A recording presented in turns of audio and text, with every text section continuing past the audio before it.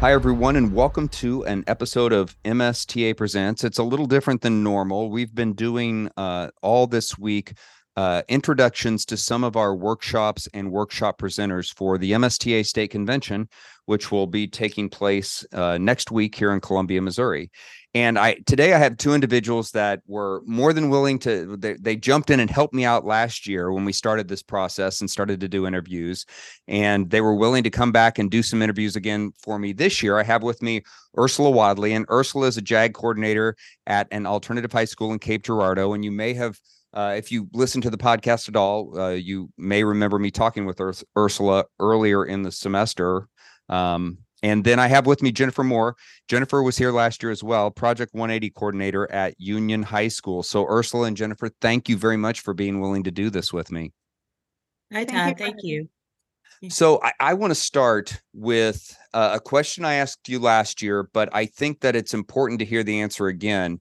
And it's about doing workshops in general, because a lot of people think, well, I have an idea. I don't want to do it by myself, but there's no one that I feel comfortable in my district asking, maybe no one that has the same expertise as me. And then there are the two of you. So there's two individuals from two different high schools. They're not that close. I mean, you could drive to see one another, but it's not like you can just, go 5 or 10 minutes away and there you are. So can you talk a little bit about how the two of you ended up doing this? I mean, you're doing workshops again. Ursulla is going to talk about this. Jennifer just pointed out, she gave the audible. So Ursulla, tell us how the two of you ended up working together to do workshops.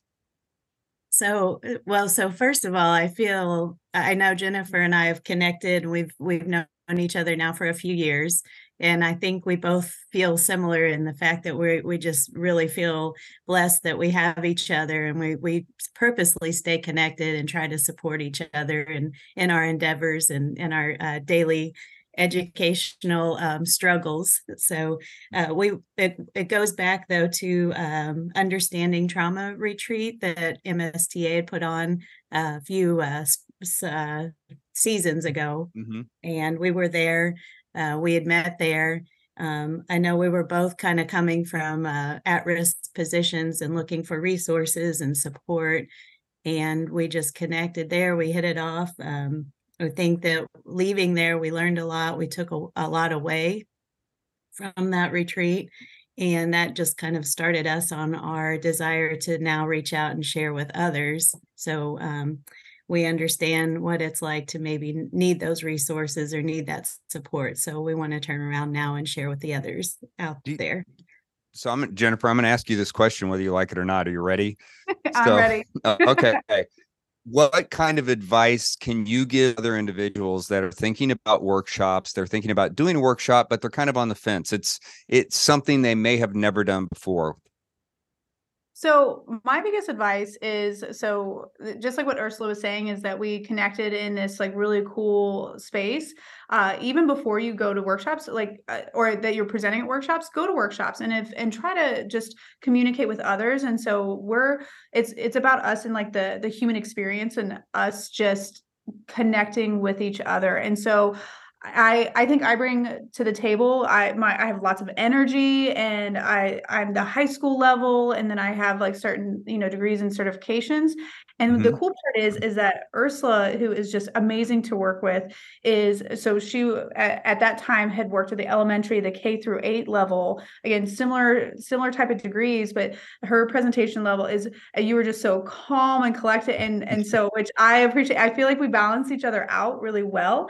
And just finding just that, not just that marigold, but just trying to find somebody who also like adds to what you're doing. So, and that's just kind of just chatting, collaborating. And it's wonderful, even outside of just doing the presentations, but just like Ursulla said, that we talk and we keep up with each other on, hey, I'm running into this issue, or hey, can I vent to you? Oh, hey, here's some solutions. Cool. Like, and it's not just about like the presenting is phenomenal, but the process, including that's going into the presenting, I know I've learned so much, like, and hopefully Ursulla, that you've learned some as well. And so just from us collaborating. So it's like a whole encumbersome of like a process more than just going out. Like you only see the hour-long presentation, but the road along, like alongside or to it, is just so cool and intricate.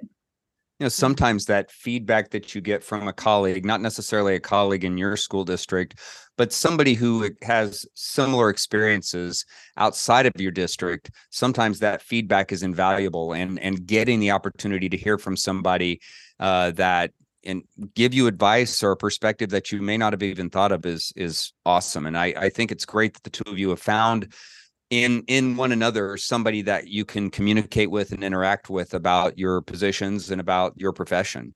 So I'm going to get right into the workshops themselves. You're doing 2 workshops. Both of you are working together and doing 2 workshops this year for convention. One of them is the workshop you did last year, and we'll try to get to that one here in a second. That one's challenging behaviors, not challenging students. But the new workshop for this year is in the trenches, proactive and reactive measures. I was wondering if you all could you talk a little bit about what is going to go into that workshop and what people can expect when they get to the room where you're presenting? Jennifer? So thank you. So this is really cool. So this is it's a part 2 of the not challenging behaviors, not challenging students. So Ursulla and I found that we had so much content where we could only just scratch the surface with the first one. So we really wanted to offer just that next level. So we have things that are pretty much talking about how when distress levels increase, that the IQ actually drops. So we're going to be talking a little bit about brain development, how to just like renaming assignments instead of saying, hey, we're going to do an essay and start it off like that. Just, hey, let's just free write. And so just little ways to where we're not having this academic delay or this behavioral, like we'll just say like an explosion. It's just how to handle that in the trenches. Okay. Ursulla, do people have to go to challenging behaviors, not challenging students? Should they have gone to that one first, or are they separate enough that if somebody were to walk in the trenches, they would be fine? I think they'd be fine walking in, but I think they could take away a lot from both sessions. Okay. And the sessions we will since we're presenting the challenging behaviors again, we'll be able to present that first and then in the trenches. So they will have the option this year to attend both. But I think if you could only attend one, you could walk away with a lot of information and hopefully a lot of support and just really the ideas or a new way of thinking about things and just looking at things through a trauma-informed lens and just offering those students supports in different ways that maybe we haven't thought about yet. Okay, so you all probably, I've looked at the schedule, but I don't remember. It sounds to me like you understand the schedule better than me, and that if somebody wanted to, they could go to challenging behaviors first when workshops begin, and then in the trenches is going to happen later in the day or Friday morning. So they could attend both. Yes, absolutely. Okay. And really in the trenches, we've broken it up into proactive and reactive measures so that we can look at things to do ahead of time before students have those breakdowns, and then also those reactive measures. So maybe we're right in the middle in the trench of an issue. What do we do then? Okay. Well, then let's take a second and talk about challenging behaviors, not challenging students, the one that you presented last year. Jennifer or Ursulla, either one, do you want to talk a little bit about what goes into that particular workshop? So I'll start off on this one. So that one is it's just a lot of tips that, like Ursulla had said, that you just may not have thought of. And so just because what you were talking about with the advice on doing these presentations, that we all wish that we could know all of the things, but teaching is a practice. And so it's just giving students opportunities. And, if you have a kid who's really squirrely, have them hand out the papers and have them just take a little bit of ownership, and then like giving them a voice and a choice. And so it's just a lot of just really good, just quick advice that they could do, just like similar to in the trenches, like proactive and reactive, but it's just more, it's not quite as deep as that second one. So will they be participating or just kind of listening? How do you keep people awake in the afternoon after they've been at a business meeting for MSTA all day?